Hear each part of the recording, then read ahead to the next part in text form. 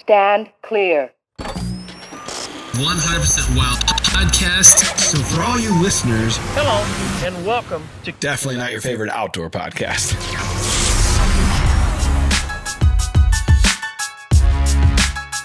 What's up, everybody? Welcome back to the Drury Outdoors 100% Wild podcast, powered by DeerCast. I am Tim Chelsvik. I'm Matt Drury, and we have a special guest today for the special series we're running.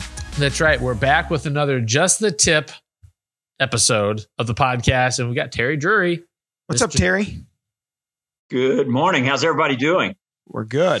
We're stoked, ready for the cool temps, ready for these deer to start moving. If you missed the last episode, we're doing like a 5-6 episode run, a special series called Just the Tip. It's a rut series where we took questions from the Rack Pack that the listeners sent in, and we're peppering the old man here and seeing the expert advice, what he's got to say about some of the questions. So it's short and sweet, 15, 20-minute episode. Short. Yeah. Okay. It's short, which, you know.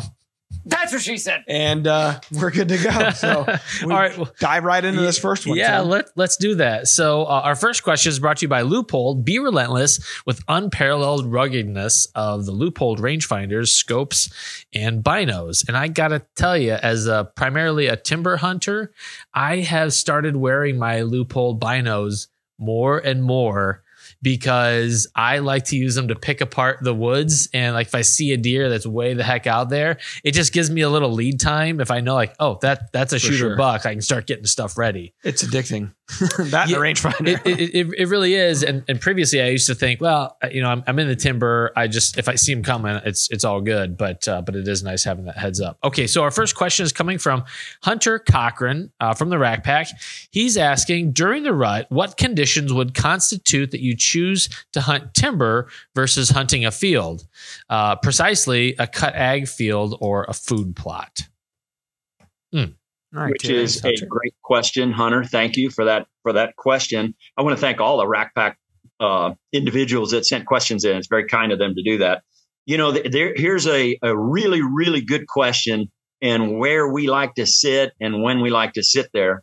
And a lot of this goes to the moon phase. And I know many people say debunk. They don't believe in moon. We live and die by the moon in conjunction with temperatures. Temperatures always trump moon. But if you can couple those two together, it is a deadly recipe. You know, if you're coupling cool temps and maybe a little bit below average, along with a rising moon in the afternoon or a setting moon in the morning, you've won half the battle. So I just want to state that for those people that don't think moon has an influence, by golly, it does. And it's one of our influencers within DeerCast that makes DeerCast so accurate. But there is a weighting system, meaning it's weighted differently in the first part of the rut than it is in the latter part of the rut. So the moon phase does matter. Where would I be hunting? I would, in answer to his question, I would stick close to that bedroom if you have a setting moon in the morning. And I love hunting those mornings, the first 10 days of November. And it's a light switch event. We hunt those afternoons and evenings, the last 10 days of October. That's when I want a rising moon in the afternoon and evenings, which is what we've been seeing here of late. The last few days, we've had a rising moon in the afternoon. I live for those at the end of October. Unfortunately, Mother Nature slapped us with 80 degrees, 82 degrees, 78 degrees. So she has kind of taken that phase away from us, and it's still pretty decent in the mornings. But when that moon comes back around, it rises in the east, it sets in the west, just like the sun does. But we put a lot of stock on the times at which it's rising and setting. And if it's rising in the afternoon, I'm going to be hunting a food source. If it's setting in the mornings, I'm going to be hunting that timber, that bedroom, somewhere close to the bedroom if that moon is setting in the mornings. And I love that he asked that question because it's extremely important. And I don't know that a lot of guys read that into it. That one's a really good one for killing a big deer. Well, I'm kind of going to segue into the second question, and we'll jump back and forth between the two because Can I ask you a clarifying question though for Terry. So in terms of the moon rising early and then setting late, Terry, is that really driven? Is that so? What's driving the deer behavior around that? Is that they're getting up out of their bed and they're feeding earlier? So that's why you want to be out there on those destination food plots And then they're going back to bed a little later because the moon is still hanging up there. They're going back to bed later. Absolutely 100%. And again, it's not the only control mechanism they have, but it certainly helps. It certainly gets them up during daylight hours. And that's what we're talking about here is a mature deer getting up on his feet during daylight hours, which that's against their instinctive nature anyway. So that moon just helps a little bit in the afternoon and evening, and it holds them up there just a little bit. They're a little bit later getting to bed. And if you can beat them to bed, if you get in there and you have access to get in there prior to them arriving, man, it's deadly. And we see it all the time when that moon's hanging in the sky. You need to be in your stand.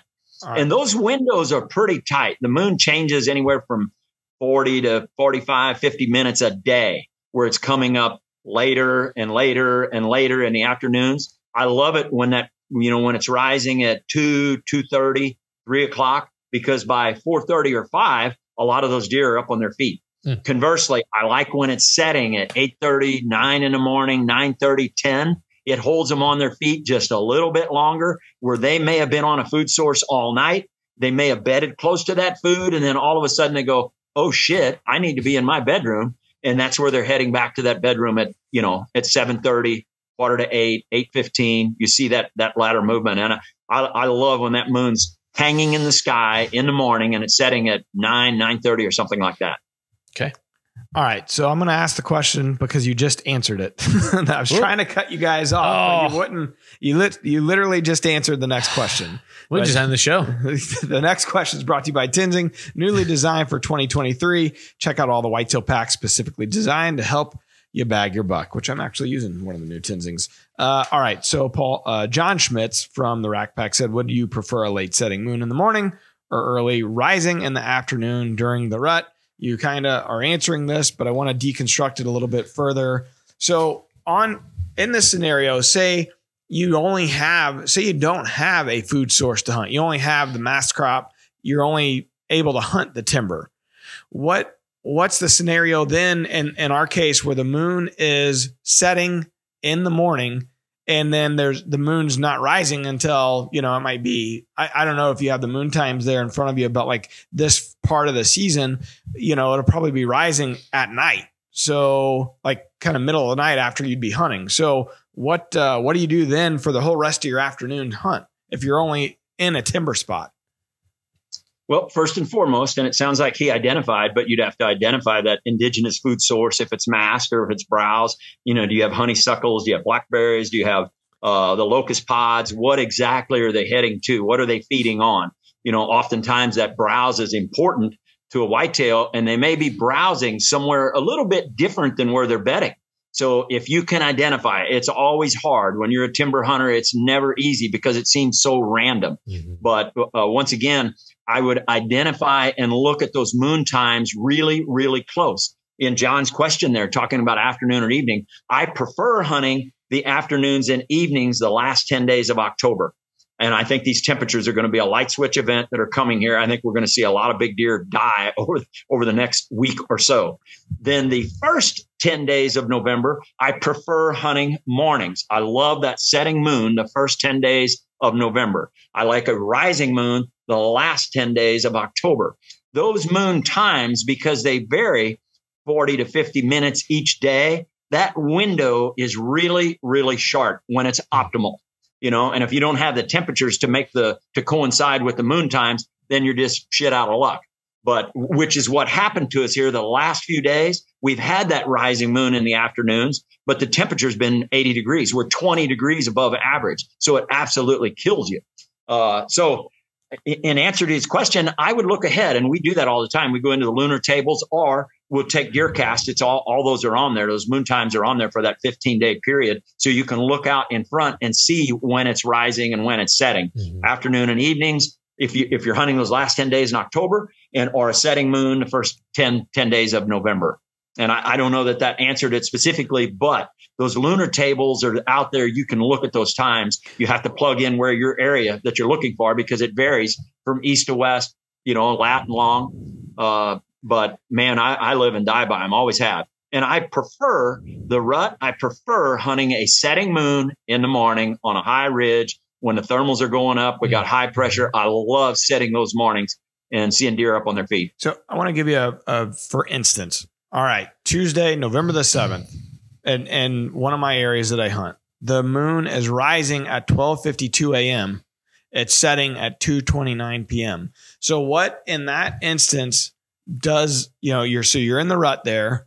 You're still in that first 10 days of November. What is a rising moon in the middle of the night and a setting moon so late in the afternoon? What's it doing to your afternoon hunt? Like at that, are we to that period where the movement's better 10 to 2 yet, or we're not quite there? That's usually more middle of November. What was that setting time again? It's set what? It's set at like 2:30, I think, 2:29 p.m. Yeah. So the deer are supposed to be in their bedroom. They're supposed to be bedded when that moon sets. But in that scenario, I would probably try and identify those bedrooms. The mornings are going to be tough, but you should find deer on their feet. If it's up from 12:52 a.m. all the way up through 2:30 in the afternoon, mornings could be deadly. And so could that midday period. As long as that moon's high in the sky, never climb out of your stand, because you don't know when he could walk through there. And oftentimes you'll see him at 11 or 11:30 or 1:30 or 2, and you go, why in the hell are they on their feet at 2 in the afternoon? They may be close to a food source early in the morning, and then all of a sudden, as the day progresses and the moon starts to go back down, they're going to go, oh, I'm supposed to be in bed here at 2:30. I better get going. So you may see him move into his bedroom at noon or something, 1 o'clock. I would sit all day. I find this period to be, it can be tough because you're trying to figure out, you're sitting. So you go in for your morning hunt and you have a couple options for for a timber set, and you're sitting there till say 9, 10. And you feel like, wherever I was at, that first influx of movement of going back to bed might be done. Do I make the call to switch into another timber set for the next period of the day? Like at what point do you switch gears and think, I need to start thinking about the afternoon hunt and getting out and getting a sandwich and going over there, or just going over there and eating over in the other spot? Like this is the period where you do see a lot of guys starting to think that way. Like, all right, I was in my morning spot. I still want to hunt timber in the afternoon, but I need to make that transition to it, or maybe a food source. When do you kind of make that? When do you make that decision? Which is understandable, because it's tough if you're not seeing anything. The trade-off that you have is that you don't know there may be deer bedded within a proximity here that you sure don't want to bump. So that's the trade-off. If you climb out and make a switch, you got to be prepared to bump deer in the middle of the day like that, or you have to have a flawless ingress and egress so that you don't bump anybody. Meaning you might slide into a ravine and somehow slip out of there into a creek, into a bottom or a creek bed to get out, and then climb up into another one in a low-lying area for that evening sit. So you just got to have in the back of your mind how you're going to get there. It's one thing to move or say, I need to move. It's another thing to do it without disturbing what you're hunting. So on the smaller parcels, you have to be really, really careful. On a bigger parcel, you may get by with that, where you can say, I'm done hunting of a morning in the bedroom. I need to go to a food source in the afternoon or evening. Identifying that food source in the timber is the hard part. If it's indigenous, if it's mass crop and it's everywhere, there's acorns all over the place, that is difficult. But you'll see browse areas that are grown up, and it may be honeysuckle, it might be blackberry briars, it might be locust pods. There's a number of different indigenous food sources that they love. And if the does are there, that's the first thing you want to look for in the rut, the time that we're coming up for. Where are all your does at? If they're in the same spot all the time, and let's say you go into a spot and you bump deer at the same exact spot every time you walk in there, stop doing that. You got to go in the dark and get up before they bed. Don't climb out in the middle of the day and bump the deer that you're trying to hunt. It's so hard with the smaller parcels. That's the best tip that I could give is it's the trade-off. Do you need to make the switch? If you do, you better have the correct access to get in and out. If you don't, then you're probably better off staying where you're at, because if you got in there in the dark and you didn't disturb anything, that's 90% of it. I know those can make for long periods there where nothing, because there's going to be a period where nothing's happening. You might hear or see a short spurt of action, somewhere in the mid morning. And it's just a tough thing to sit through. And I know one of the questions was, how do you go all day without eating your snacks? Good luck, man. Because the more you pack, the more you eat early.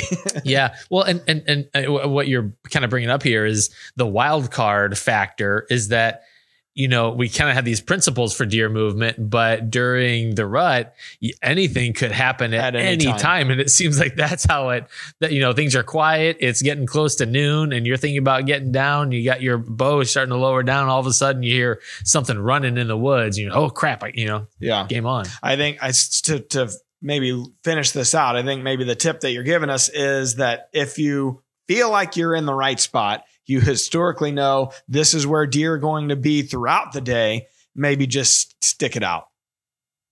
Particularly if the moon is still high in the sky. Mm-hmm. Do not climb out if that moon's still up. That's cardinal sin number 1, because you don't know when he can walk through there at 10, 11, 12, 1.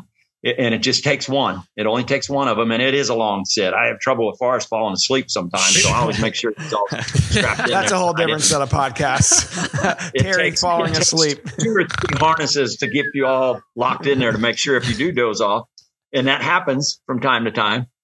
So just make sure you got safe line, and then have another safety set of belts, and make sure you're strapped in there real good if you're in a tree stand. All right. I think we're going to end it there. This is episode 2, Just the Tip, the special rut series for 100% Wild, the podcast. And hopefully you guys are enjoying these so far. Yeah. More to come. Stay tuned. All right. Until next time. Peace out. See ya. Thanks, guys. DeerCast is now supercharged with maps. Get ahead of your game with killer new features like live Doppler radar, wind check out to 5 days, virtual rain gauges, GPS path tracking, and more.